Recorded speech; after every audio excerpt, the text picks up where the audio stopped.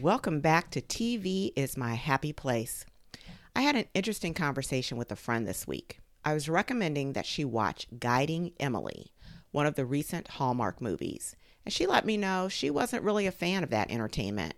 Her reluctance rested in feeling the movies are too formulaic. I actually agree with her on that point.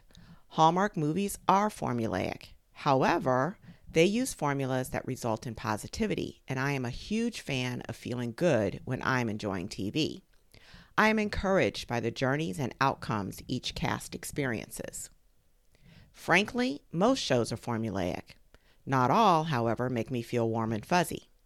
For example, if I'm watching a news show, you can bet there will be something that will irritate me, bring tears of frustration to my eyes, perhaps make me yell at the television, or make my blood pressure start to rise. It's part of the news program formula. You see what I'm saying? Here's another example. The Amazing Race. Also a favorite of this TV enthusiast, and one that is formulaic. I can count on each season having people represented on the teams that are married, gay, siblings, best friends, related to each other as parent-child, and former athletes. There will be those who sail through the challenges with little difficulty, and those, usually two of the teams, who will struggle enough that we won't know which one will fail to reach the mat in time to avoid elimination. There will be tears, frustrations, and cheers in every episode. Talk shows aren't exempt from being formulaic. There's an opening, it might be a monologue or group chit-chat, then there are the guest spots and a wrap-up. Drama, sitcoms, and the combo dramedies follow suit. There's the steady character, the goofy one, the one who makes you crazy or makes you cry. Okay, or both.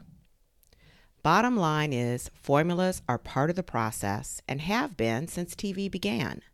The show's creators find their winning formula, and the audience who resonates with it become fans. And that's all A-OK.